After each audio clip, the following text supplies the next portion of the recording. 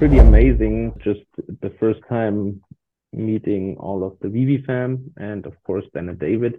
And I think October already was a time where the market didn't look that good and everybody was down. And so that was a really nice experience to see so many positive people. And yeah, for me, it was like if I watched David a little bit and he was walking around and talking to artists and was really interested. And so in my opinion, or that's the conclusion I came to, is that it's incredible that people even think he could like rock the project or something like that. So yeah, it was a really nice experience. And suddenly we were on the New York rooftop and partying. And I think David bought like 200 tequila shots. So yeah, had a good time. I have never heard of that. How was that? How was being on a rooftop with David and taking tequila shot with the VeVe fam? It was really nice. I think Mr. MC1 hosted it. He organized it and brought everyone together. And then I think Dan and David were having the dinner with Ron English. And so they joined a little later. But yeah, I think that day was Alex's wedding. So he wasn't there, but David ordered all the shots so we could salute him on video. So he was like, yeah, FaceTiming with him and we had a good time. It was amazing. What's up, everybody? Welcome back to the VeVe Vantage Podcast. Today we have a very, very special guest. Simon is a top 30 whales on VeVe. He's extremely passionate about the app. Although he lives in Europe, Simon has been to pretty much all the major VeVe offline events in the United States. He has a ton of interesting stories about meeting Dan, David, and Alfred, hanging out with the VeVe community on a rooftop in New York, and a lot of experience collecting over the past 2 years in VeVe, and his prior background in Magic the Gathering. It is very, very cool. He also shared many mistakes that he made so we can all avoid, lessons he learned that we can all benefit from. And most of all, personally for me, is his love for VeVe. This guy is super dedicated to the app. He's very smart, very sharp, and he has some incredible ideas that will benefit the company and every one of us. One thing to keep in mind, that is, we recorded this interview on the same day as the April community update, so it's been about 2 weeks now. Right after the interview, Mr. V and I took time off to be with our family, to go on vacation, just to take care of things in life, as we all should do. But now we're finally back, and there's no better way to be back with a fantastic interview, and this is that interview.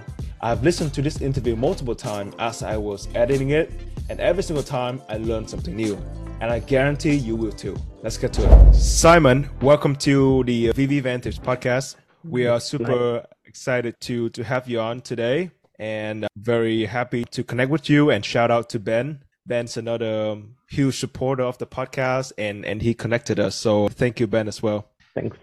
So let's get started off. Today we just had, we are recording this today on a Thursday, which was when the April community update just came out. Have you had the chance to watch it? I watched it, yes, just 2 hours ago. Right. And what are your impressions of it? Was there anything that made you happy or not happy? What was your reaction? I was really happy because a lot of really nice things there, in my opinion. For me, the biggest part is the crafting, because it solves really a lot of issues that could come up without it. For example, the biggest topic for me is, and that's one thing, David, you mentioned like half a year ago, that you can, for example, burn X amount of comics to get another variant cover, for example. And that's a really good solution to the older drops with like 50K editions, for example, the first ones, because I felt that was kind of an issue where VeVe couldn't do it right at the moment, because if they would drop comics now with 50,000 editions or even 30,000, it wouldn't sell out, and wouldn't be nice. But also with the low edition sizes now with 5,000, for example, you could say it devalues the older comics. And if you have the possibility to burn those, for example, to get another variant cover, or also to raffle for a really no mint that's not public, I think that's a really nice opportunity. So that's why crafting and burning is really huge for me. And also overall, I really like that what they said about structure and investing in building the team. Yeah, so I really liked it. Yeah. I thought it was cool that they expanded the team when other tech companies were laying people off, because if they can, hire more people and improve their infrastructure during this time when interest rate is high and the economic prospect is not so good, then I'm pretty happy about that. This is my reaction on the community update. So it was cool to see the team grow. Do you have MCP? I have it, yes, but my points are a little off, I think, but that's fine. Okay, so you have MCP. Miss V, do you have MCP? Yeah, I do. Okay, so I am the only one here who doesn't have MCP yet. From the community update, it sounds like they got 90,000 people listed for MCP. I wish that they, pick users who are more active on the app, because my girlfriend, who hasn't used VeVe for months, Yeah. just got MCP and I haven't got it yet. That was cool to see the team grow. It was not cool to see MCP being, kind of randomly, but it's just my opinion. I hope that they talked a little bit more about OMI, because they barely mentioned OMI, right? Maybe it was a Mitch thing and not Dan and David, but it was nice to see the amount of accessories in the VeVeverse, because accessories will have to be purchased with OMI, right? And then those OMIs will be burned. So I was happy to see that. Hey guys, just a quick message. Every week I, Mr. V, work over 20 hours to bring you the most non-BS VeVe content. English is my second language, and there were nights we recorded until 1 a.m. My brain stopped processing and I naturally spoke Vietnamese to him, and it got pretty weird. But that's just how dedicated we are to this podcast. In return, we ask you to enter a gentleman agreement. We will continue working until 1 a.m. for you, but we ask you to subscribe to the podcast, leave us a rating, and tweet at us to tell us what you think, because those comments will ultimately help us to refine the content just for you. That's it. That's all you need to do. Let's get back to it. So you mentioned that you were pretty excited for the comics and like the ability to burn them for different rarities or maybe different options, right? I've spoken with a number of different people from Europe, and maybe it's just the people that I was talking to before, but they were saying that they were not very big on comics growing up. Were you big on comics growing up? And not at all. Like in Germany or in general in Europe, it's really tough to get your hands on all the United States stuff.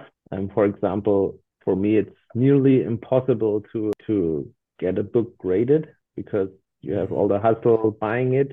First of all, it has to get there. Then I need to ship it all the way back to the States, because in Germany or in general in Europe, there's no big company that's widely accepted in the collecting space regarding comic grading or sports card trading or whatever. And then it's always a big risk to ship it back to the US, then pay taxes, pay toll, and sometimes they crack the stuff open. So the only way to do it would buy graded stuff directly.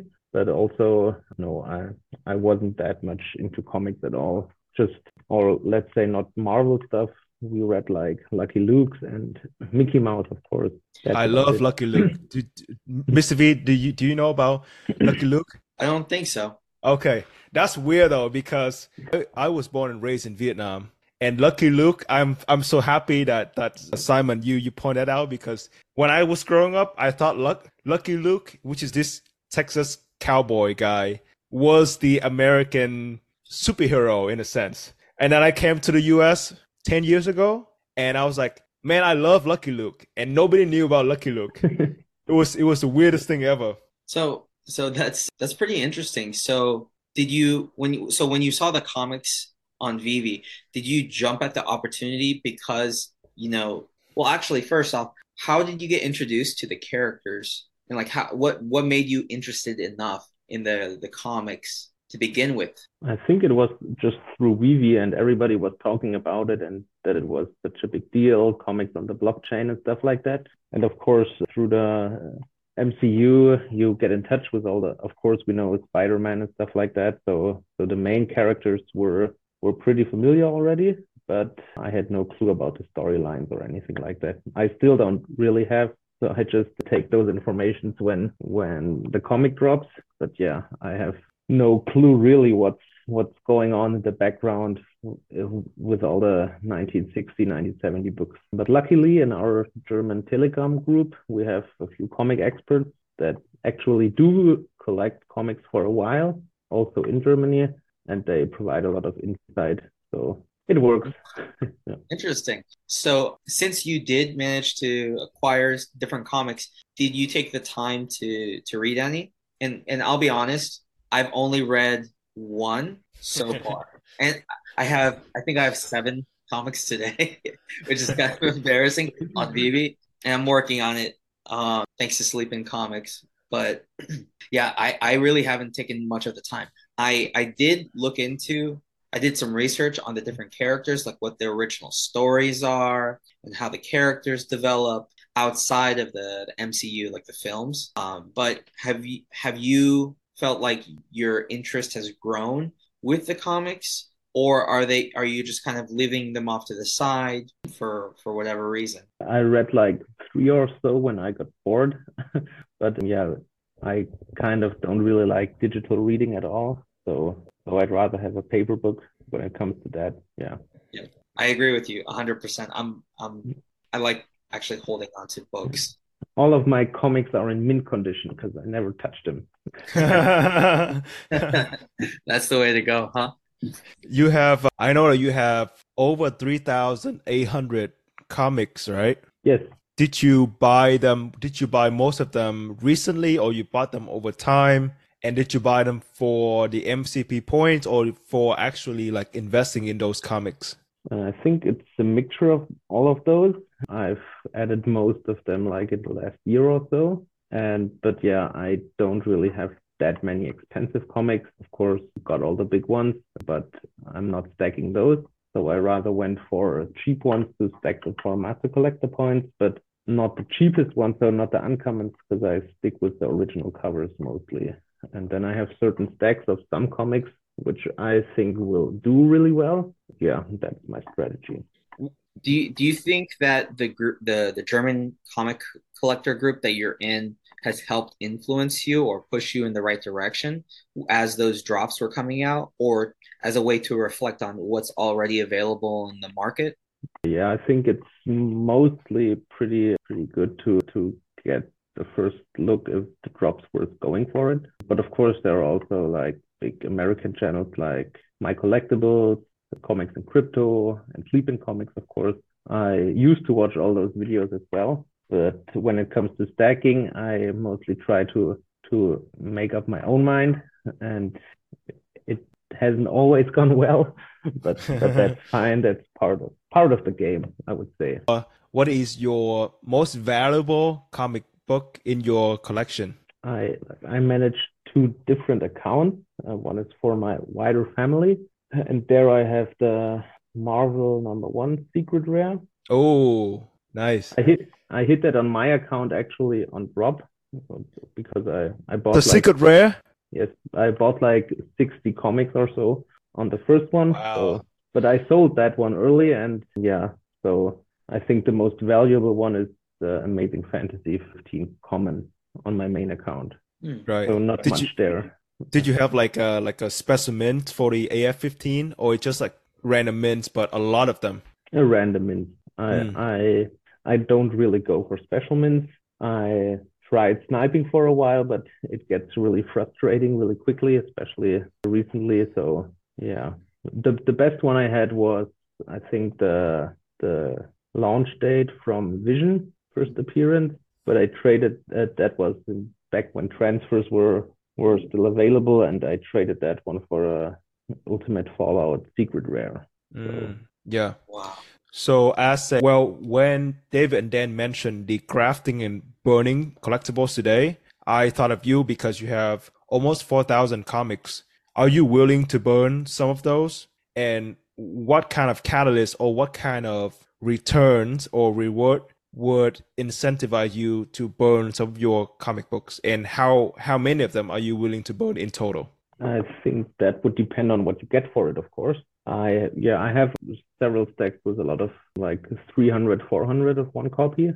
And I think especially for the ones that dropped back a while ago, I think a lot of them maybe are gone for good because accounts won't get merged or it's sitting on some bot accounts or whatever. And it, of course, depends on how many copies you need to get something. For example, if you would have to get 50 copies, then it would be really scarce because simply the supply isn't there. Just look at the market now, and you won't hardly see any comics where you can buy 50 comics for a cheap price, for example. That's why I stacked some of those. But yeah, of course, I'm willing to sacrifice them if I think it's worth it. Yeah. Right. And so you are one of the top 30 whales on VeVe. How did you start with VeVe, and what was your original VeVe story? Can you walk it through your journey? Yes, it's a pretty funny story. Okay. Actually, I think in America, Craigslist is really big, right? In Germany, we have some kind of a similar platform, and I was selling trading cards there, and got in touch with a guy and started talking to him, and it was really nice. And then we kind of ended the conversation with, he told me if I like collecting, I should check out the VeVe app. And I think that was right before the DeLorean drop. Oh, okay. Back then. And yeah, I checked it out and loved it and spent like, I think 3,000 on DeLorean, which is kind of crazy. But yeah, it was a fun thing from the beginning on. And actually, we're pretty good friends now. So my VeVe journey started with a good friendship, which is always nice, of course. And then from the beginning on, I think I tried to complete all the sets, or went after sets mostly. Yeah, so that's how it's going at the moment. I was hoping for Master Collector program a lot earlier, of course. If not, I might have taken a different approach. For example, not get all the sets, but rather stack certain items. But I'm totally fine with it, so no regrets. So you said that you contacted your now friend because you were dealing with trading cards. So it sounds like you've been collecting in real life. Could you explain a little bit more about your background with that? Yes, I didn't collect much, but I was really into playing Magic the Gathering from my youth on, and we traveled to the States and all around the world to play tournaments. But then, like with 15 years ago or so, I stopped that.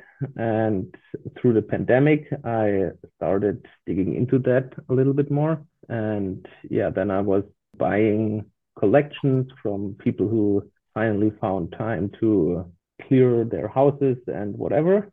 And yeah, that's what got me back into it. So that's interesting. So did you find any similarities between your experience with Magic the Gathering in terms of finding the right cards to play in your sets to today with VeVe? Like, finding the right pieces, finding the right collectibles that suited you best? And there are some similarities, but I would mostly say it's the excitement, for example, from buying a blind box or so.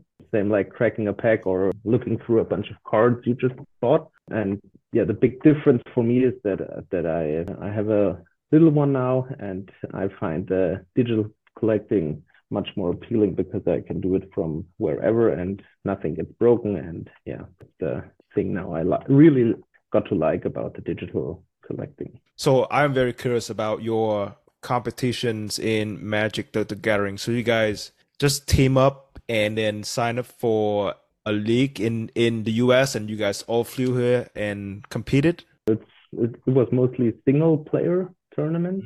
Okay. And yeah, like a lot of people, I don't know, like 2,000 or 3,000 or so. And then you play the first day, and if you end up well, you're into the second day. Yeah, but I did it together with my bigger brother, only at 2. So actually, I think go on. I think the first Magic the Gathering world champion, he's also active on Twitter, and he's also collecting VeVe, I think. Yeah, Loco. I was just about to ask you if you've spoken with him yet. No, I haven't. Like, I think he's a lot older than me, or a little bit older at least. And I started playing around 2003 or so. So I missed all the early stuff. Yeah. I'll make sure that if you don't have his contact info, I'll connect you guys. Sounds like you have a lot of fun. Yeah. It sounds like you guys would have a great time talking and just, finding some. Sure. Yeah. Who's that? Loco. His nickname is Loco, but he's a world champion of Magic the Gathering in the early. Oh my God. And he's I've spoken to him on Spaces and on Twitter as well. Like we've DM'd, just a few times, and he's trying to get me into Snap, Marvel Snap. I have yet to try it out because I don't have the time yet, but I told him that, hey, if a guy who's that successful, like with game with Magic the Gathering, in terms of like strategy and gamification and just like different approaches, I think it's absolutely worth it because I do my best to speak with people who are, more experienced than me, wiser than me in different areas that I'm not very well informed in because I mean, I only have so many hours in the day and I like to maximize my time, And, guys like you, Simon, like I admire a lot because it seems like you have been able to, pin VeVe down. You're very sure of yourself, and that kind of conviction is very difficult to come by in any area. And it's really piqued my interest to be able to speak with you today. And Will and I were very interested, and we're very grateful for you to be here to share all of this background information about yourself and what you're experiencing now. Yeah. So after your friend introduced you to VeVe, were you like, oh, I'm gonna, invest a lot of money into this app? Or was it more of like a more gradual, slow onboarding process for you where you invested a little bit and then gradually you invested more? How was that process for you? At that time, I decided to sell most of my Magic the Gathering cards, and all that money went into VeVe. So I think I was pretty heavy from the beginning on. And then later on, I sold my student apartment, and that money also went into VeVe. So yeah, I was kind of committing really early. But why did you commit so much capital and resources to VeVe? What was some reasons for it? It was a lot of fun, of course. And I don't know, the whole community was really friendly back then and really supportive and just made good experiences. Back then, the market was closed. So only I don't know, a couple of hundred users could access the market. And there were crazy OTC deals happening all the time for I don't know, send $500 to a guy on Facebook and he gets the big barda from the market and sends it to you. That was crazy. I also saw like Nightwing on eBay and stuff too. Like, so people were selling VeVe stuff on eBay. It was wild because I joined pretty early in February 2021. Huh. Yeah, so I saw like the market close for months and then there was a drop every 2 weeks.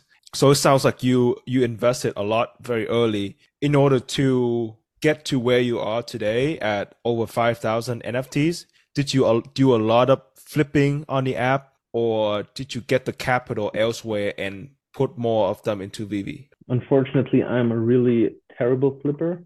Most of the big moves I made went really wrong. So I don't know. The first big one was I finally got my hands on Risso, and then I sold it and bought 2 Luckies because I thought the first secret rare would be a really huge deal. It was back then, but yeah, I think I still love Lucky, but yeah. And with me and Risso, it's some kind of love-hate relationship. I think I sold him 2 times, and then I FOMO'd really badly February last year. Oh, yeah. I remember that. That was wild. Yeah, so I think I bought him for 20K, but I'm holding that one. We all have those transactions. I paid 1,000 gems for a random mint Wonder Woman, and yeah, I'm holding on to her because that's a good reminder for me to not make that mistake again. But that was a crazy time. But then again, it wasn't that bad because most people forget the gems were a lot of cheaper back then. I think the cheapest ones I bought at 40 cents the gem. And also I didn't always put fresh money in, but sold some stuff. So the way to the Risso was like flipping one night. I just wasn't not flipping, but selling. But I always went for as many drops as possible. So I got all the like 50 Marvel Mighties, which back then sold for 200 gems as well. So it wasn't that bad, but it looks, I like to look at it actually. Reminds me to keep it. But yeah, it's been a while. I always put in what I can afford every month, but I stopped buying gems, I think like 5 or 6 months ago, and focus on OMI more because I think my account isn't balanced that well. Somehow I would say most people might know that at this moment OMI is a pretty good entry, but still tend to buy the collectibles somehow, even though it's not I love maybe it not the when a guest mentions OMI because like 90% of the time people hate OMI. But I'm so glad, Simon, that you actually brought up the topic of OMI. I Thank like you. OMI, yeah. Hey, there you go. Thank you. Yeah, I think it might be the smarter decision at the moment, but who knows? But yeah, at the moment I'm trying to balance it a little bit, and I also sold some of the sets I consider overvalued. I don't have any particular in mind, but stuff from season one, season two, which a lot of people bought really high. But if you compare it to the mint sizes at the moment, for example, I just don't see that the price fits, and then I decide to sell those and stay a little bit liquid. You know. So you said you're selling things that you think are overpriced. Do you feel any do you feel strongly about any collection, any sets, any IPs on that are available on VeVe? Because we all have our favorites, but most, if not all, have a price in mind that they're willing to sell. Or if something new comes out, we sell some older items in our collections to move the gems over into those newer items. Do you feel like you have any particular favorites of sets or maybe IPs? I wouldn't say IPs. I think yeah, I have three favorite sets, but those might not come as a surprise. Maybe if I had to choose three, I wouldn't sell for now. It would be the first Batman set, the Golden Moments, and the Miles Morales one. So the first Batman set, the Miles Yes, Morales set, and what was the second one? the Golden Moments, the original Oh, one. Yeah. Do you But have the full set of the yes, golden moment? yes, Nice. of course. It was crazy. I always love to think back to because there was so many crazy things going on back then. I think the first gold moments drop, I don't know, took like 3 hours or so, and I snagged like I don't know 15 maybe, and it's crazy if you compare it to now. Yeah, I like remember. what do What? you mean 15? Did you like on the secondary market, or did you have like multiple devices to buy it from the store? Yeah, I was sitting there with my wife, and we had like I started buying extra phones really quickly, and Wow. like Smart move. I think May 21 or so, man, I had like eight or nine mobile phones, and yeah, we were just really busy typing and hit, hitting the rebounds or whatever, pushing through. Fun times. Yeah. Man, that's impressive. I can barely use one phone. You I'm said you have 15 phones? Oh, what was that 15 No, that you I mentioned? hit 15 Homer Simpsons or skateboards on the first one. And then it got tougher over the day, of course, but a lot of people, I think, stopped after 10, 15 minutes on the first one. And because the servers were so busy, you just had to stick to it.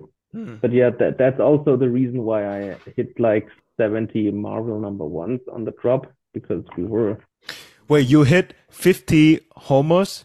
Like you got 15. 50, one 15 of five. them Yes, on drop. on a drop? Yes. Oh my God. That's crazy. Wow. And I From think, from 9 phones or something, you got 15 of them? yeah, That basically paid for the drop, Oh yeah. paid for all of those phones. yeah. The latest rebound I got on another drop was, I think, like minute 42 or so, 44. That was the Aston Martin. The Wow, man. Oh my God. Yeah, because we were sitting there and wondering why none of those got delivered yet, that something had to be off. And then just tried every rebound. And after, yeah, like almost an hour, me and also some other guys suddenly got a rebound. That was nice. I know I flipped that one for 8,000 gems. Oh, so did you get the secret rare? Not the one of seven, but the one of 500. Yeah. Impressive. Wow, that's super impressive. That's very cool. Congrats on that. just remember every time the server is busy or anything takes longer, just stick to it. Worked for me at least. Yeah. Yeah, I gave up rebounds after like half an hour or so, and I never got a single rebound, not one rebound since starting in That's September tough. of 2021. Yeah, I think September 2021 is when I started. I never got one single rebound. Yeah, I hit some decent rebounds. I hit Vader ultra rare and Steamboat Willie ultra rare, all on rebounds. Wow, That's amazing. that time, yeah, that's huge. How long did it take you to hit the Steamboat Willie Ultra Rare? Yeah, that was first rebound, I think. I haven't tried after the second one, so. Do you remember was it like a 4th-minute rebound, 8, 12, 16? Because I also hit rebound on Ultra Rare Steamboat Willie on the 16th minute. Oh, that's nice. I haven't tried that long. It was 4 minutes, I think. Okay, that's awesome. I saw on your Twitter that you met Dan David and Alfred Kahn, I think, in the New York Comic Con. Yes. Right? And then you are pretty big into philanthropy, and you donated a Charizard signed by Alfred, and was it also by David and Dan too? Yes. Okay. To shout out to Laurie as well. Simon, Mr. V, he donated was it like a Funko Pop Charizard? Yes. Okay, signed by Alfred Kahn, Dan and David to a charity event organized by Queen's Court, which is Laurie. So you flew in from Germany just for that VeVe event? I know you have a photo with Dan and David. How was that experience? Oh, in general, it was really amazing. I tried to combine the trip a little bit. So I went with my little brother, and it was in general my first Comic-Con and stuff like that. And my motivation was I was trying to get one of the gold and silver logos. I intended to simply try if that would pay for the whole trip, but I didn't end up selling it. But I got it, and yeah, it was pretty amazing. Just the first time meeting all of the VeVe fam, and of course Dan and David. And I think October already was a time where the market didn't look that good and everybody was down. And so that was a really nice experience to see so many positive people. And yeah, for me, it was like if I watched David a little bit, and he was walking around and talking to artists and was really interested. And so in my opinion, or that's the conclusion I came to, is that it's incredible that people even think he could like rock the project or something like that. So yeah, it was a really nice experience. And suddenly we were on the New York rooftop and partying. And I think David bought like 200 tequila shots. So yeah, had a good time. I have never heard of that. How was that? How was being on a rooftop with David and taking tequila shot with the VeVe fam? It was really nice. I think Mr. MC1 hosted it. He organized it and brought everyone together. And then I think Dan and David were having the dinner with Ron English, and so they joined a little later. But yeah, I think that day was Alex's wedding. So he wasn't there, but David ordered all the shots so we could salute him on video. So he was like, yeah, FaceTiming with him, and we had a good time. It was amazing. Wow. Interesting. So when you signed up when you got the tickets for Comic-Con in New York, did you know what you were getting yourself into? Did you know what to expect? Like, did you do any research about like what in the sense that, did you know what you wanted to get accomplished? Did you want to get any tangible physical copies of the comic books? Did you want to meet some of the artists and writers of these different comics? Did you already, what were you expecting, and did it meet your expectations? It did, yeah. I didn't expect that much, but simply because I didn't really inform me what I was getting into. Of course, I watched a video recap, but yeah, you don't get an impression from a video. And I tried to pick up some physical stuff, but mostly to give it away. I ended up picking one Strange Academy graded comic because the artist was at the Marvel stage, but he was gone after I got the comic. So I might have tried getting him to sign it. But then, of course, I had no clue that it would be better to break the case, sign it, get it regraded. So he signed on the case. He didn't sign at all. I missed him. Oh, okay. But yeah, that was also what I did when I heard that Al was coming to the VeVe booth. That's when I decided it might be a nice idea to grab some Funko Pops. So I got 2 Pikachus and the Charizard, and then met a guy there named Omar, and he asked where I got those from, and he went off, but he didn't find any. So I passed him one of the Pikachus, and yeah, I took the signed Pikachu and the signed Charizard back to Germany, but then ended up sending those back to the States to Lori for the giveaway. Yeah. Wow, that's really kind of you. Yeah, it didn't cost me much, like $30. So Wow, that's a very, very thoughtful gesture, though. I have heard Lori's the Queen's Court on the streams on what's it called, on Spaces on Twitter, and she does a great job with her interviews and frames things very well with her questions. But yeah, that's very cool and glad to hear that it exceeded your expectations, especially considering that we've been in this trend. Things change with VeVe's timelines, especially as the dynamic changes with their team as they onboard new people. What's interesting is that, like, as they're bringing on new people to their team, the users maybe the impression is that users are becoming less and less active, right? But the optimism from guys like you, Will, myself, and many, enough people keeps things moving along, and it's something. It's uplifting, especially when I kind of wish that we had more meetups like that. Yeah, I'm waiting for the schedule as well to come out, because to try to make some of the events would be really nice to know a timeline or know which event. But I really love the events as well, because all the people that are coming are positive, or so the hardcore putters, haters wouldn't go to a live event, I think. So that's really nice. And just one more thing that really stood out to me from New York was I remember talking to David while the Scepter dropped, and he asked me if I would get some. And back then already he told me that's going to be a good one because you will need it to get the gauntlet. So it was like 7 or 8 months ago, and that for me just shows how long they plan stuff ahead and what they have in mind. Yeah, that's just now after the gauntlet got announced, I stumbled over that situation again and found it really amazing that they have so much foresight, and I think so much more planned, that I get why David is so excited and has to hint and tease all the time, because probably he knows what's coming and knows so many great things are coming. So yeah, that was fun. Yeah, that's really cool to get that kind of alpha so far ahead. Wow. What I didn't tell you is back then he said the Scepter would be the most scarce one of the stones.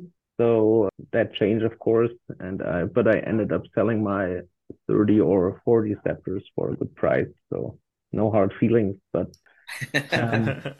it's interesting because of the Eye of Agamotto discussion, because I thought if he says the Scepter would be the scarcest one, that means basically you could use all 3 different rarities from the Eye.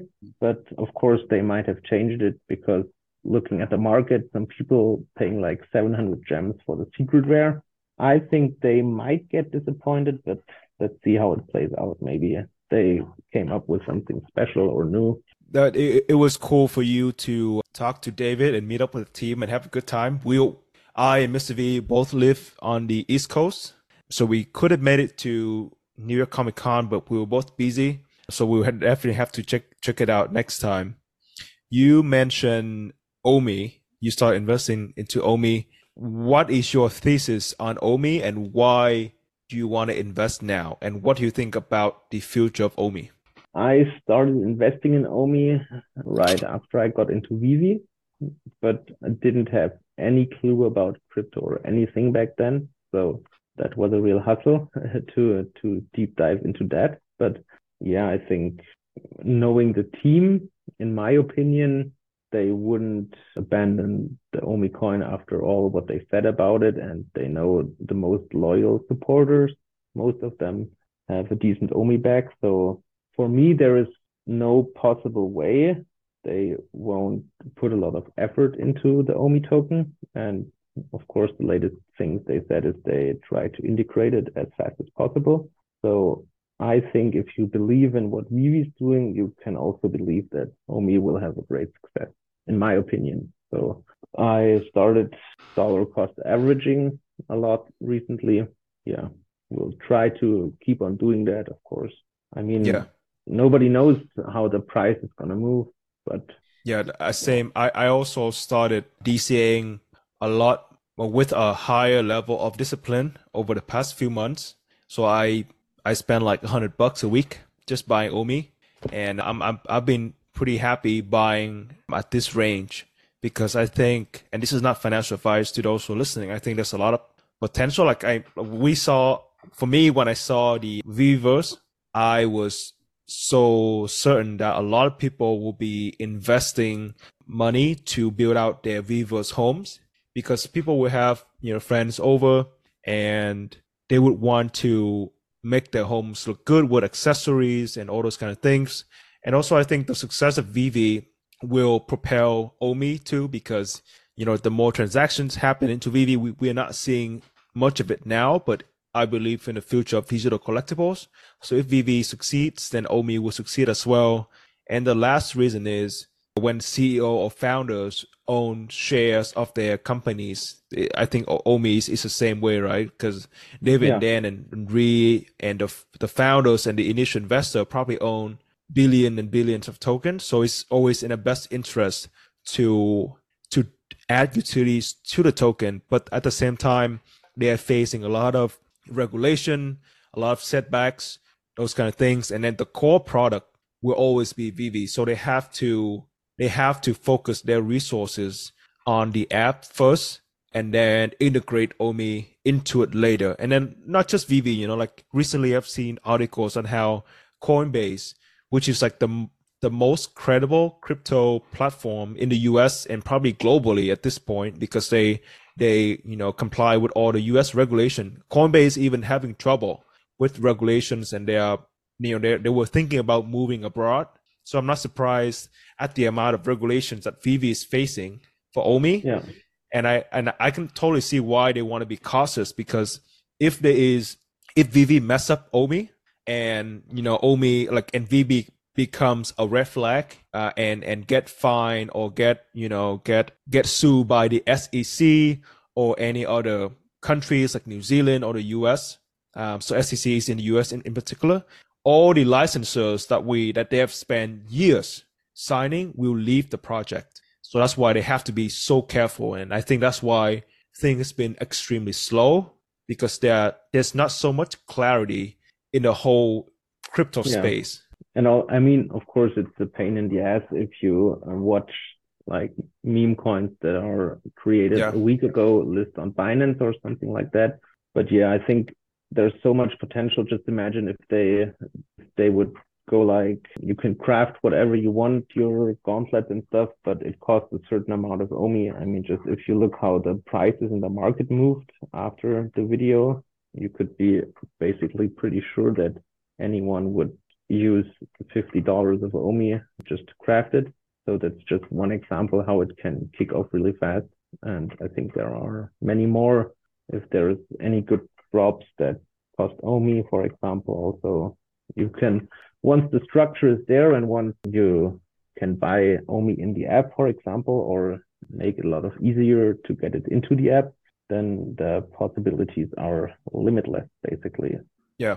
So I have a question that I really want to ask from the very beginning, which was, how do you think the concept of Magic the Gathering as like a card game would play out on VeVe? Is there any possibility that they can apply something like that? Because it's like collecting cards, right? But there's also that gamification, that utility, and especially, I'm not sure if Alfred Kahn has anything to do with Magic the Gathering, but he has something to do with like Yu-Gi-Oh! Do you think VeVe will be successful if they were to implement the Magic the Gathering model on the app?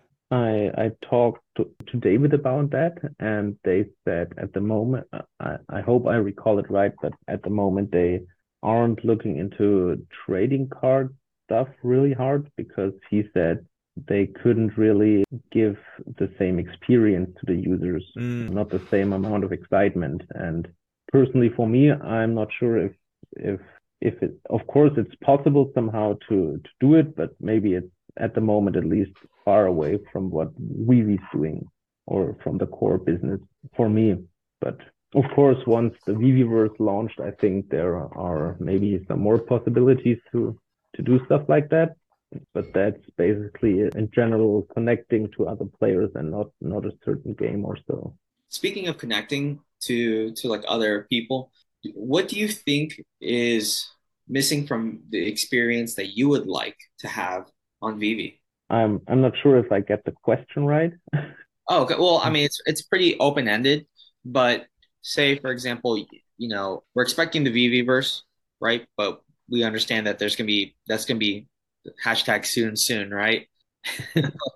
Like they said in the right? Yeah, I saw that. Yeah, hashtag soon. But how do you feel about the ability to interact with the users on the app itself? Because I know that you and I, stumbled across each other on Telegram, I believe, with our first exchange. And that's that's been my experience too. And I've expressed this many times, but I just felt like there was a lot more to be done with the communications on the app. So there are people who have their accounts not blocked. What's it called? Like where if you try and tag them, they cannot be tagged. If you try and message them, not everyone's able to respond to you because they choose not to. The simple things like that when you want to be able to acquire certain pieces or just communicate with somebody else for whatever reason. Yeah, I think that's a big point that's missing at the moment. I think it's probably at the moment not the main priority because they still have so many promises to deliver, but I hope that will be possible. There are some tools right now where you can look up a certain collectible, or at least there are people that can look up a certain collectible and tell you who has it. And basically that's what the blockchain is all about, I think, about the transparency, and you just use that. And since you can look it up somewhere, it would be nice if it would be publicly available. For example, if I can look for a certain collectible or look at a certain account and can see what items the account is holding. Because of course I can do it via blockchain, but it would be easier if that's integrated and you can just browse around. And of course, something like, messaging or so also would be nice. Yeah. So also speaking of like contacting people with the usernames, I never did ask you this, but what is the story behind your username? Yes. How do you say I have it? that question too. And the username and your profile photo on the app. I want to know that too. I think the story goes back like 15 years or so when I Even started better. playing some computer games. And back then I played Warcraft 3. I don't know if you know Dota, the game. That's what I played back then. And Ente in Germany is duck, and Wc3nte, that's my profile picture. That's a toilet cleaning brand. That's what I thought. And for me, it was just a little word game because that was my nick playing Warcraft 3. So it was some kind of a word game, and I liked it and stick to that ever since. Oh, okay. All right. Wait, so WC3 is Warcraft 3? Yes. And then what? And then you said Ente? Ente? What's that? Ente is duck, the animal. Oh, man, that's funny. That's what I thought. I like that. Yeah, that's cool. Because when I talk about you with Mr. V, like, hey, we have this European whale who's 6 hours ahead of us, I always mention whale instead of your name because I keep messing up. Like, is it W3 or is it WC3? But finally you explain it. So that's good.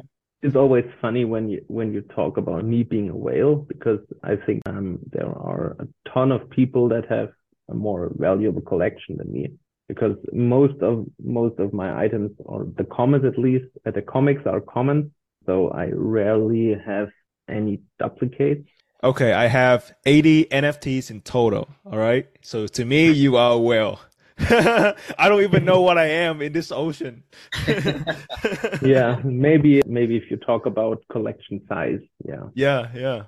Size does matter. Yeah. Do you plan to add more? What is your future plan with VeVe?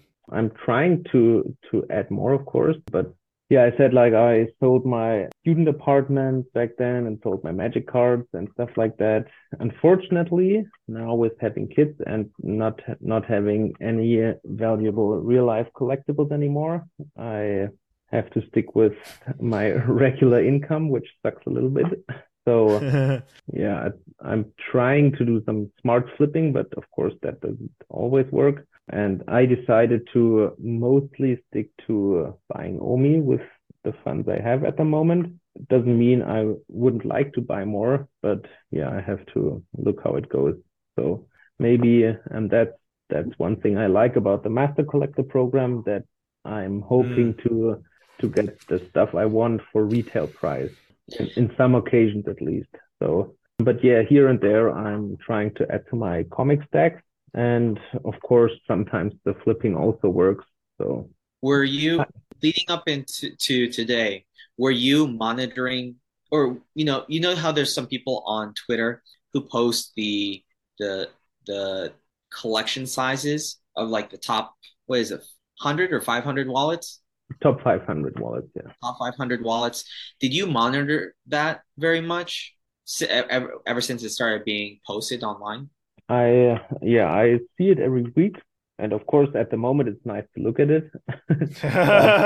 But yeah, I also know that there are people that are way more liquid, and if something like leaderboards or whatever get implemented, I think we might see a lot of movement up there.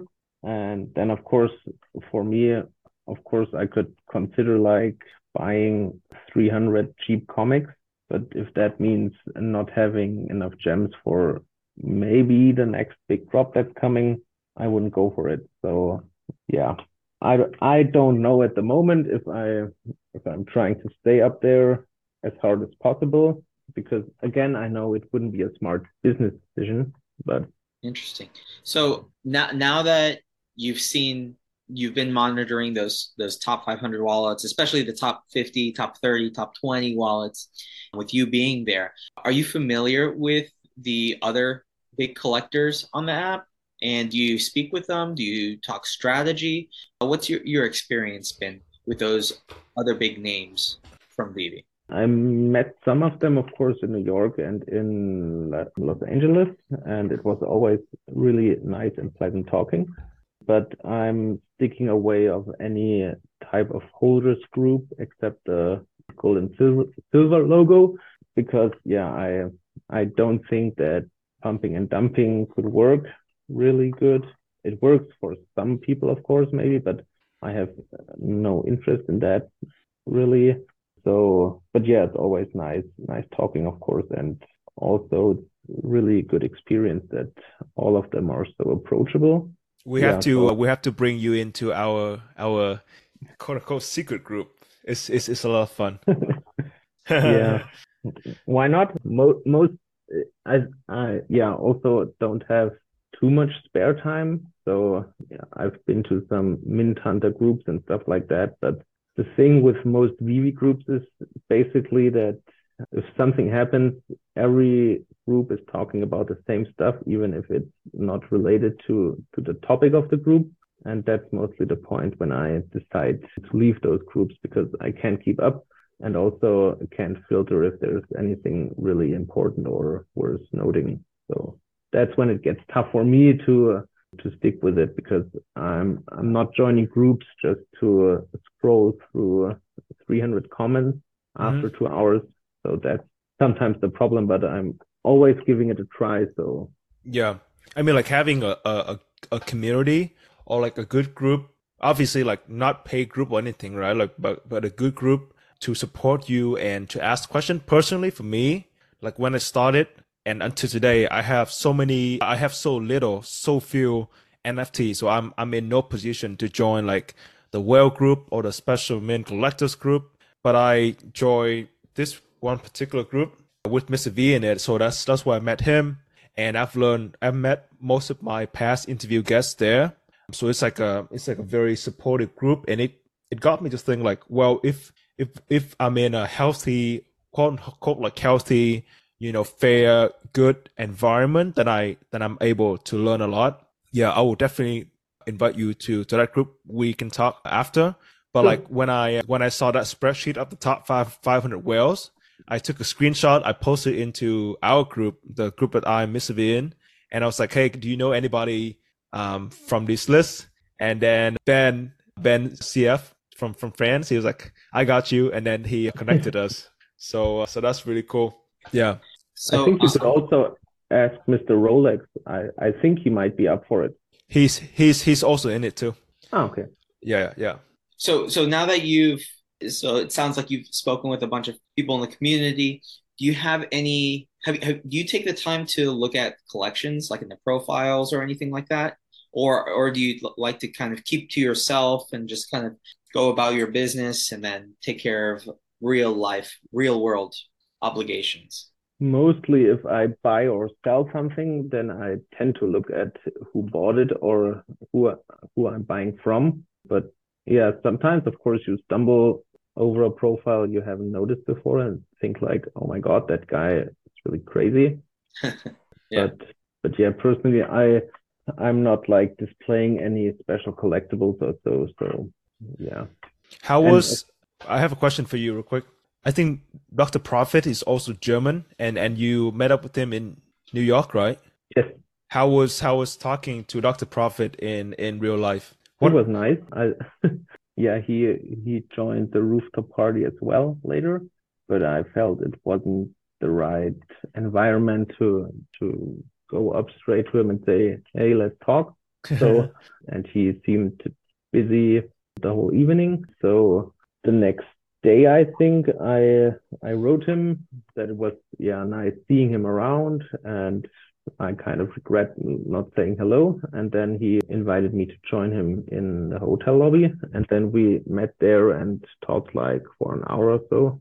So yeah, it was also the same thing I like about all the other guys, just really approachable and really nice, and just having a face, just to know the persons behind the profile. Yes, and it was just casual chatting basically, and nothing strategy wise, but yeah, it was a really nice talk. That's cool. So, Simon, if you were to get started on VeVe again and you only have 2,000 gems, what would you buy? Okay. Hold on one second. If you were to get started with VeVe and OMI again and you only have, let's just say 2,000 euros, how would you allocate that money? What would you buy? How many? It can be, OMI or comics and collectibles as well. How would you allocate that 2,000 euros? I think 500 euros might go into OMI for a starter. And then, 2,000 is tough because you can't really get any big items.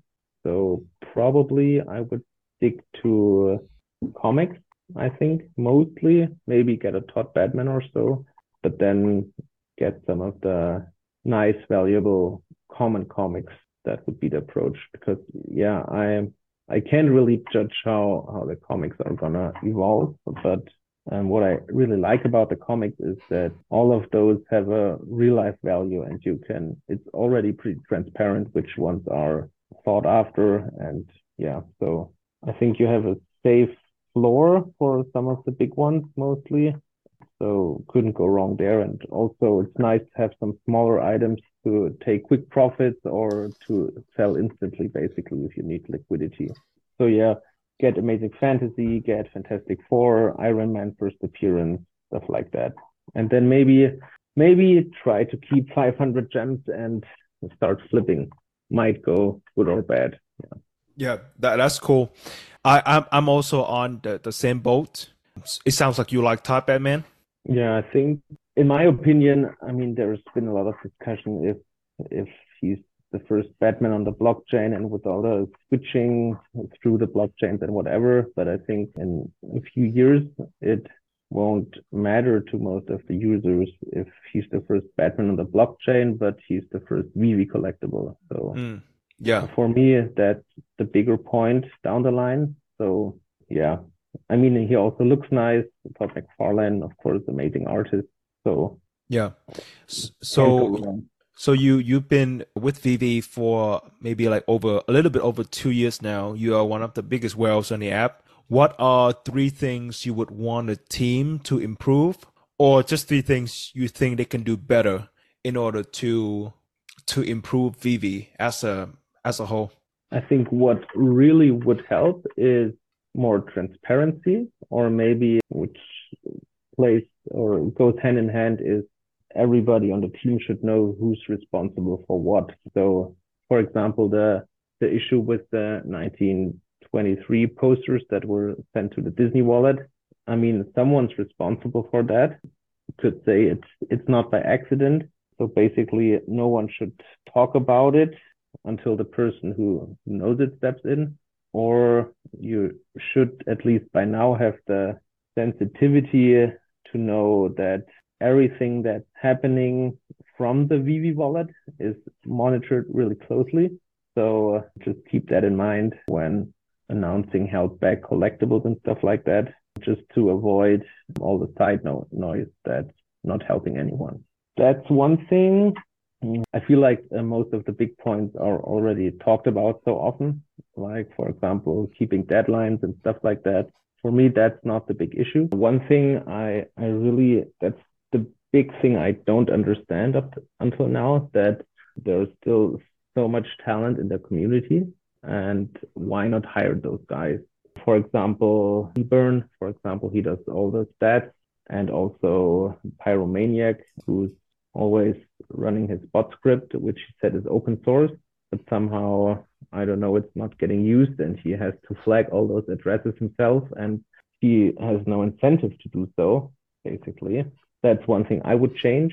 But anything else, I think I couldn't really say do this or do that, because I don't know what's going on in the background.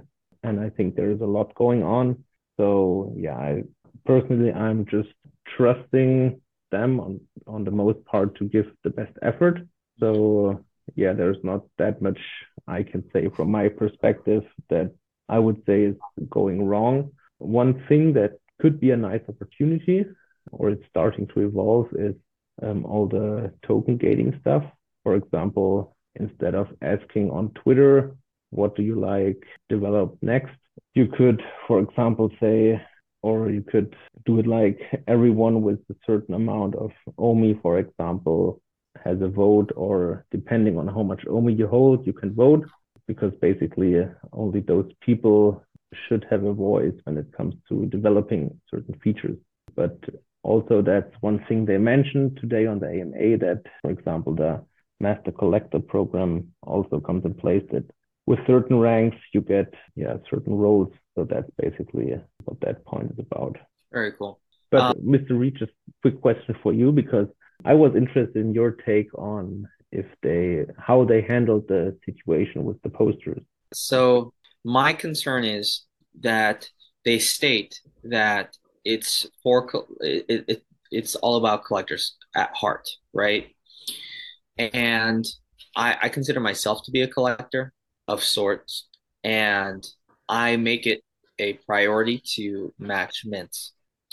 If they were to release any kind of collectible, I would expect to be able to see at least a handful of special mints that could be matched across the board with the sets. If they were to exclude certain collectibles and withhold those special mints from the public to be able to complete the set, it looks. I'm not going to speculate on what their intention was with it, because I could talk about that all day, right? But my concern is that they're depriving the real collectors. I'm talking really devoted collectors from being able to do what they set out to do. And that's match mints, complete sets, and be able to showcase the the the collectibles as they in the best form, in the best manner possible, right? Yeah. Because if we have so like for example, I've had the matching DeLorean set, all repeating once. That was a huge accomplishment for me. And when I shared it on Twitter, a lot of people were just like, impressed with it, but like more than that, it's just I'm able to take pride in the work and effort and energy that I put into it because I want to share it, that Yeah. you want to share. Like that's why we have cases for collectibles. That's why we have, graded comics so that we can, share them with others, and as they appreciate and value, which is it's part of that collecting process, right? Like some things increase in value, some things don't, but at the end of the day, it's something to share. So I found it to be an area where they have room to grow, and I hope that they are very mindful of those special mints, which I know as a fact that they are aware of that because the edition sizes all have something to do with the IP Yeah. for the most part, right? Like, so for Disney, it's like the 33s or the 13s, 1923s. Like for the potions, even the potions, I believe the last mint is 1923. And you cannot tell me that coincidentally that all four of the posters were withdrawn from being able to be burnt, minted or crafted or whatever it's called, So I don't quite buy that. And so this like it would just be my call to them is to do better. Somebody, like you said, somebody should be responsible for that. I'm not saying fire anybody because I'm not about ruining people's lives or messing with them, I want I would not be collecting special mints if I didn't have that kind of conviction in what the company is doing. And I'm voting with my dollars. I voted with my dollars. I vote with my time. The number one app I use on my phone is VeVe. I think I'm on it like maybe 11 hours a day. Even when I'm not buying, I'm still scouting for mints. Yeah. And Yeah. that's and I feel like that's what you and like all these other people who are still active are doing. We're voting with our time, we're voting with our dollars, we're voting with our level of engagement, good or bad. And we if we did not care, we would not be speaking out. Yeah. And so it That's just yeah. that's what I meant with transparency and someone being responsible. And then, yeah, like for example, Alex saying it was random. Maybe he just wanted to give a quick response, but obviously he didn't know what was going on. And also the awareness that, like I said, I think everyone by now should know that every transaction that happens from the VeVe wallet is monitored pretty much. So just be aware that whatever you do, anyone will bring it to light. So by accident or intended, you should be prepared to answer it or even to announce it. For example, I wouldn't have any problem if they say the last mint is reserved for Disney. I wouldn't care about that. That would be a huge bullish point for me because it would show that the licensors care about the mints as well and want some nice mints. I don't know who's choosing edition sizes and prices. I think it's mostly up to David, but I don't know. So yeah, but that's also one thing I don't understand about the posters.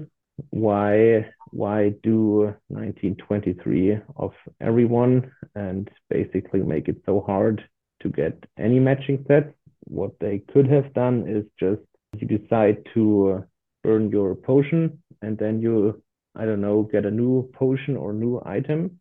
And then after the burning period, when everyone has decided to burn or not, that's the point when the mints are revealed and they are like going from 41 to, I don't know, 250, 260, like that. That for me, that would have been the way to go because everyone would be loving to find matching sets, of course, and it wouldn't be that hard. So everyone would benefit.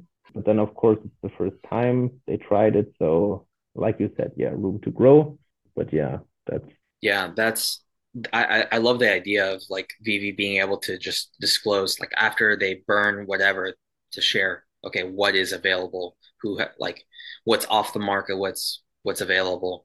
And I don't think it's a bad thing, like you said, if the licensors have those special mints and then can decide what they want to do with them later on. I think they're within their right, you know. And I not to go on a tangent here, but I do think that with this recent event unfolding the way that it did, I think this is going to increase the value. And there's no way of me talking about this topic without like pumping my own bags, and that's not my intention. But with special mints, I don't see how they do not become more and more scarce as these newer and newer drops get released and the burning mechanism becomes more and more common, So it's just the direction that I see the VeVe going in. I just wanted to give you my long-winded answer to your question. Yeah, but the special mints in the long run will turn out amazing, I think, because a lot of collectors really collect those to keep them and not to flip them. So it will be really hard to get some of those. So I think you're doing pretty amazing in the future, whether you try to sell or hold it. But yeah. Yeah, thank you. Hey, question for you. Speaking of the future, do you have an exit strategy in mind? Do you have like a timeline? Do you have a price? And I don't want to ask you like what your price point is if it is part of your exit strategy out of respect.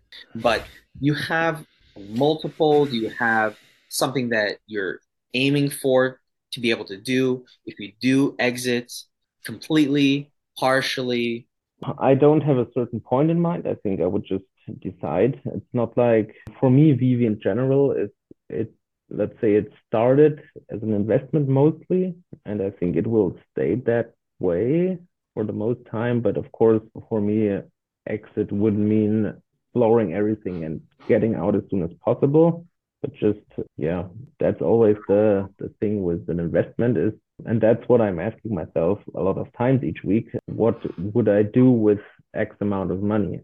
And at the moment, my answer is, I think I would buy more OMI or more collectibles. So until that changes, I don't see any reason to sell anything except for regaining liquidity, basically. Of course, for me, the thing is, like, I know I won't have any no, I don't know how to put it. Unless anything goes really wrong, I'm not gonna have major financial problems in my life, I think. I hope.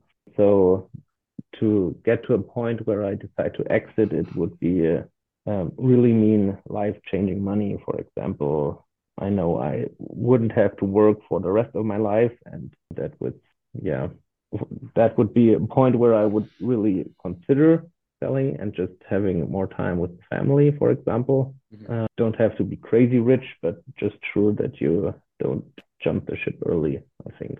But yeah, at the moment, I simply don't see any better opportunity for me. And also, even if there is one, I don't have enough time to stay informed with VeVe and also do a deep dive into another topic. So for the next 3 years, I think I'm pretty much staying with it, of course, and then just look at the situation and what I could do with X amount of money, or if I need something. But yeah, no certain price point in mind. That's cool. That's good to hear. I've had somebody offer me enough to get a X multiple from what I entered the market with, and I was the same way. Like, I didn't want to sell then. Today, I don't want to sell, and it would really have to be life-changing money. And like you said, it would have to afford me the time to be with family. And be comfortable, and think simple things that we might overlook or cannot afford to experience today, right? Because especially today with the macro stuff, can't avoid work. We have to provide and support ourselves and maybe others. So I agree with you. I agree with you with that. What about you, Will? I thought it was cool that you guys talk about, like, having kids and more time for your family and stuff like that. Do you have that in common, which is cool? I don't have kids yet. I'm not married yet, but I do agree with you, Simon, on like VeVe being like that. For me, it's like that one opportunity of a lifetime, because I believe that, you have the physical stuff, and then what else? Like we spend our time, like we can either meet up at a coffee shop or we can meet up online digitally. So the physical stuff like the comic books or like the digital statues or the magic trading cards are already there. Not many people know about the digital collectibles. So I think this is going to be a very interesting space that is like the second internet wave. Yeah. And if I don't get in, and I don't have a lot of capital, right? So for me, this channel and this collaboration with Mr. V is like my opportunity to participate in it and build a brand name, reputation, and build the network, so that when VeVe becomes what I hope it becomes, then I can, get the benefits and get the rewards. Because again, for me, I don't know how to explain it, but this is the opportunity that I don't feel like I will get a second opportunity like this in our lifetime. Yeah. So speaking of that, what do you think? How do you envision VeVe in the near future? Maybe let's just do maybe in the next 3 years and then in 5 years. Yeah, I think we will see. I hope we see a lot broader audience and also a lot of digital products. Personally, I think a huge digital opportunity would be digitals with Lego, for example, and that might be coming. I hope so, because like there is a lot of stuff that's on VeVe that also exists in Lego, and that would pretty much be the best way to mass market, I think. Because, for example, just if you buy it in real life and you get a code to scan, and you can get it, of course, like only a small percentage will do that, but still it's so popular that a lot of people could come in. Yeah, I think in 3 years the VeVeverse will be fully functional. Personally, for me, I don't think I'll spend that much time in it, simply because I don't have that much time, and I will try to stick to the real life as long as possible. But for me, the biggest incentive about the VeVeverse is when the big IPs start building their own cities or exclusive areas. For example, that's, I think, what will happen is that there will be certain areas exclusive only if you have a certain master collector rank or a certain collectible or whatever. There are a lot of possibilities. And yeah, I think, for example, if you're able to watch Disney movie premiere in the VeVeverse, for example, that's something that could be really great. But at the moment, I can't really imagine all the possibilities or what's most likely to happen. But yeah, that's, I think, of course, the metaverse is inevitable for me. In which sort, I don't know. But yeah, I think we are getting a lot more digital. And also what most people are forgetting, that all the people that are hating on NFTs at the moment are probably not a lot younger than us, but rather older. And the people growing up now, they will be so much more open to anything that's happening at the moment. So yeah, we'll just have to see how that goes. But I think in general, the big topic of the public resistance and hate will vanish in the next 3 to 5 years, I think. And that will be a big game changer for acceptance and also amount of users for me. So yeah, and I do agree with you. I think adoption will come, and I think it was very nice for the team to mention to us during the community update today about how they are getting that adoption. For example, like one way is through marketing, and they were pretty honest to say that, oh, we have tens of thousands of people downloading every month or every quarter. So there's like lots of people downloading the app, creating the account, but the KYC rate is pretty low. So like if you have this product, right, and then you have this KYC as a gate, if you put it way too early in the onboarding process, then people will have to be like, what? I have to put in my information to buy a collectible or something like that. So I thought it was cool that first they were mindful and thoughtful enough and make that data-driven decision to decide to move that KYC step later into the process so that people can at least participate in drops. They can look at the showrooms, they can decorate the showrooms, they can look at other people's profile. And then maybe when they haven't announced it yet, but I would assume like if people want to sell, then they will have to KYC. So I think that will certainly help with that implementation to get more people to actually use the app, right? And then I think there's a lot of possibility in the future too. Like a lot of the time, we are still very early in that adoption curve. So there's a lot of negativity. There's a lot of doubt about NFTs. But I thought VeVe was very thoughtful when they called digital collectibles. Because like if you were to tell your friends like, or your parents, hey, I'm buying this NFT, they would be like, what is an NFT, right? But then if you were to say, oh, digital collectibles, then people will be like, oh, okay, so like this, but on your phone or whatever. And then I know it will take time, but when the mass market adopt digital collectibles, we'll be in a very good position, especially like there's rumor of Amazon coming out with their digital collectibles marketplace in late April, and then they had a delay, so they're pushing it back a little bit into, I think, like mid of May or something. If we have a brand like Amazon, which is the biggest, the fifth biggest companies globally, and the biggest player to ever enter the digital collectible / NFT space, that will bring a lot more credibility to our space, and people trust Amazon. You know, like we put a credit card, we click, one click order and the thing gets to us in 2 days. I think that will get a lot more people adopted. And I and Mr. V talked about this in one of our episodes. Like Amazon has 310 million users globally. If only 0.1%, so I'm not even talking about 10%, no 10%, no 1%. If 0.1% of that customer base adopt digital collectibles, that's 310,000 people, right? Buying these things, getting familiar with it. I bet you half of them must be a fan of something. So let's just say like half of them, or even 10% of that, which is 31,000 people, venture out and ask themselves, hey, I like Superman, I like Darth Vader, I like Mickey Mouse.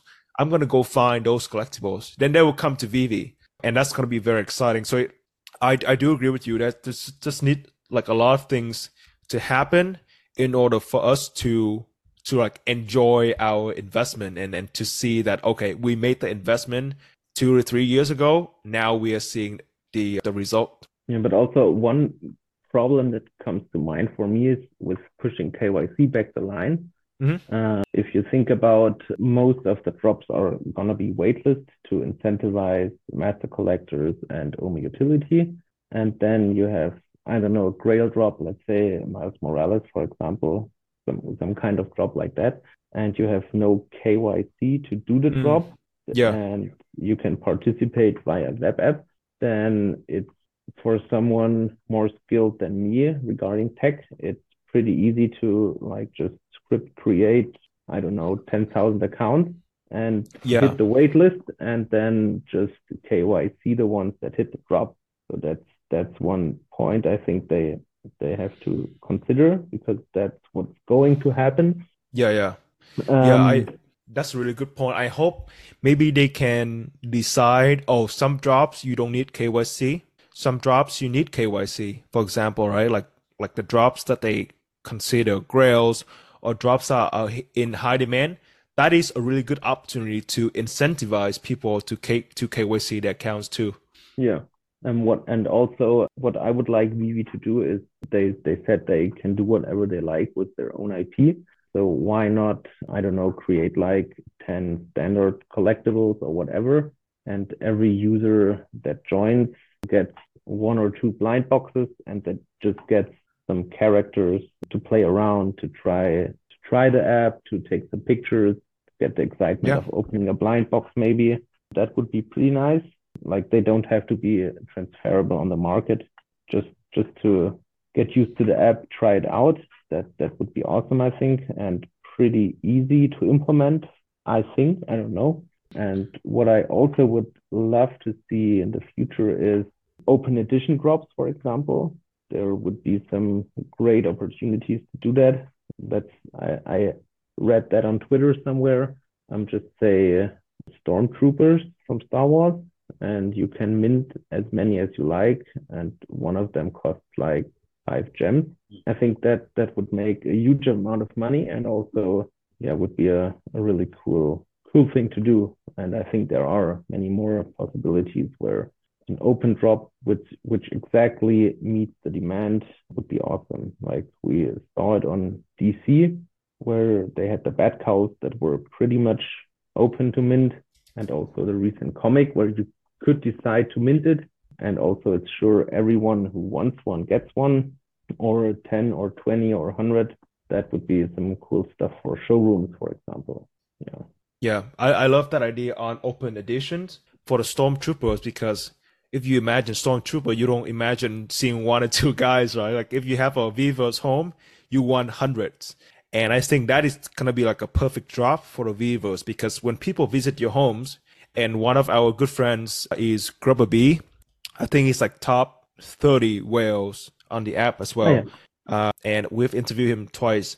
He has over 100 T-Rexes. That's his thing for his VeVe's homes. So when people comes over, they'll be greeted by over 100 dinosaurs and screaming stuff. So that's going to be a lot of fun. And yeah, I can definitely see something open with like open editions, which is going to be very, very cool. Or also maybe do the classic OpenSea 1,000 unique units from whatever VeVe punks, whatever. Mm-hmm. It would also be fun to see how the community would go for that or not, or if they like it. Yeah. You also brought up a good point. To play around. Yeah, you also brought up a good point of like giving new users non-transferable NFTs just to get them started, just to get them to take the AR photos. Because I remember back in 2021, there were like VeVe grew a lot because of the organic content coming from people taking photos with their AR collectibles or of their collectibles and their kits and sharing it around. And the new folks come in and they say, oh, you know what? What is that Spider-Man thing? What is that Batman thing? Right? Yeah, I think that's a fantastic idea that you have there. Yeah, that's the thing that made VeVe so big so fast, is just people telling other people, whether it is to make money or to check out the fun stuff you could do. And that would be awesome if VeVe would try to bring that back, because I think that's the most effective marketing you can get. Basically, everybody telling friends and family about it. Yeah, at the moment, of course, why would I? Because it's so hard to hit a drop and instantly sell it for profit. So yeah, but I think those times will come back. And I also think that VeVe has more planned regarding marketing, because I don't know, like paying random Twitter accounts to post a drop didn't work that well. Also, I want to mention this. I think their previous marketing plan wasn't that great, because I've seen their sponsor posts on Instagram and Facebook. And for example, the one I saw on Facebook, they were advertising this alien looking transparent red collectible. I have never, so it is one of the recent drops on the app. And this is like do you know that alien looking transparent thing that you can kind of see through? The Ant-Man, whatever thing. Yeah, like I know what you're talking about. Yeah, okay. Let me see if I can find it. Yeah, you shouldn't like market things nobody knows about. Exactly, right? I don't even know about it until they drop it, right? But then how are you going to attract new users if you were to, sure, you have that brand name, Marvel or Disney or DC, whatever, but then this weird character that nobody knows about, how will people join it? If anything, it's going to be diminishing return, where people think, what is this thing? Like, why should I sign up for it? Why did you do that? And why did you not, bring up Spider-Man, or even like I know like David was mindful of people coming in and not being able to buy drops or something like that. But, just bring up the DeLorean, the DeLorean version 2, the flying vehicle hasn't sold out yet. Like some recognizable drops to advertise will be helpful compared to the random stuff like the Hulk would do too, compared to random stuff they were, marketing on social, which I definitely think didn't work at all. Yeah. Yeah. Like I said, they are so chill about, or they all seem so chill at the moment, because I think they know that they will do well. At the beginning of the year, Alex was talking about marketing and saying they will kick the marketing soon. And he said, like, don't expect any Super Bowl commercial or something like that. But for example, if you think 1 or 2 years ahead, that would be the best case scenario for me, because I think they have the NFLPA license or some sports licenses already. And for example, I'm watching the Super Bowl last year. There also was a lot of NFT advertising.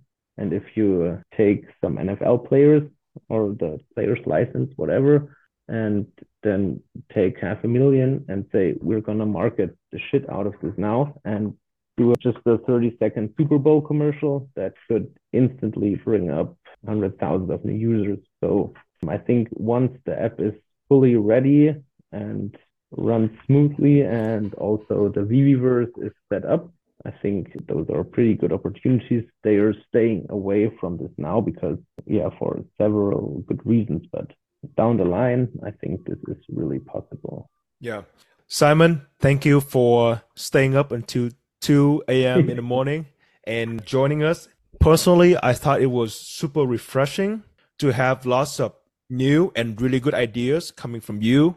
For example, like giving people non-transferable NFTs and open edition and those kind of things, because I think those are the ideas that are super relevant, are very timely, that the team can think about and explore.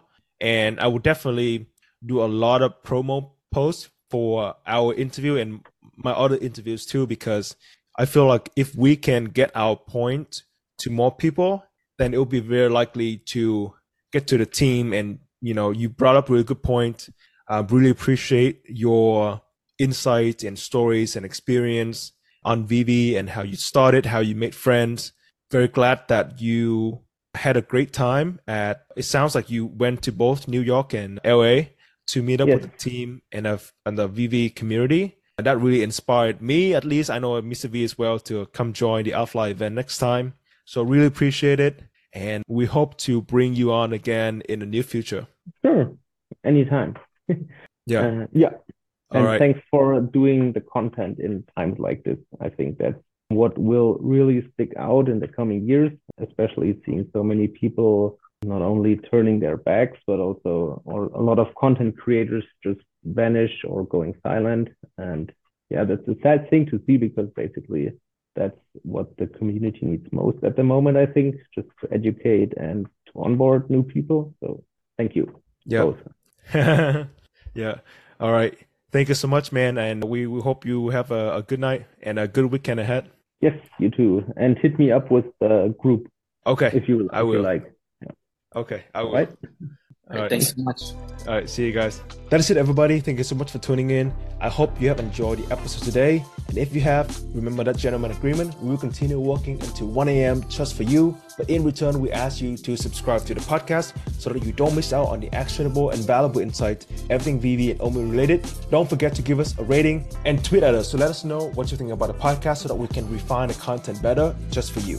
Thank you so much. We hope to see you again next time. Peace.